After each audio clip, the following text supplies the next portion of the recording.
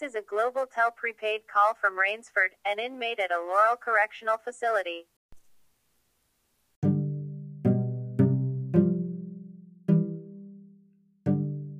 From Richard Connell Productions and FCHS, it's Rainsford's Adventure, one story told week by week, and I'm Shelby Vinegar. For the last week, I've spent every working day trying to figure out what a man was thinking on one gloomy day in 1974, or if you want to get technical about it, and apparently I do, what a man was thinking for one single minute on a gloomy day in 1974. This search sometimes feels undignified on my part. I've had to ask about his past, his secrets, and the things he would never admit to another living soul. And I'm not a detective or a private investigator. I'm not even a crime reporter. But yes, every day this year, I've tried to figure out the motive of a curious, lighthearted person. Before I get into why I've been doing this, I just want to point out something I'd never really thought about before I started working on this story. And that is, it's really hard to know about the world and how everybody's mind works. In a detailed way, I mean. It's pretty hard.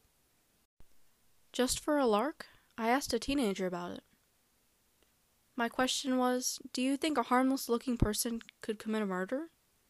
And after a few moments of thought, they answered. She said yes, because their looks tell you nothing about them. Apparently, not every innocent person is actually innocent, which is no big shocker, I guess. Just because they look nice, it doesn't mean they won't kill you.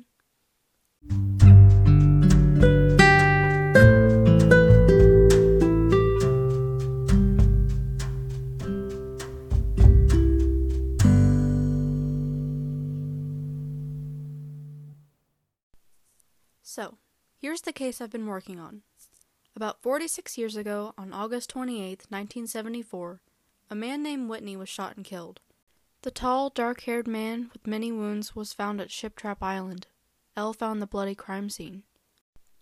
The cause of death was a gunshot wound, meaning someone had committed the murder with a gun. 1 week after that, Rainsford was arrested for murder. He's been in Laurel ever since. I first heard about the story more than a year ago when I got an email from a woman named Elle. Elle knows Rainsford pretty well. They met in a school a few years back, and she believes he's innocent.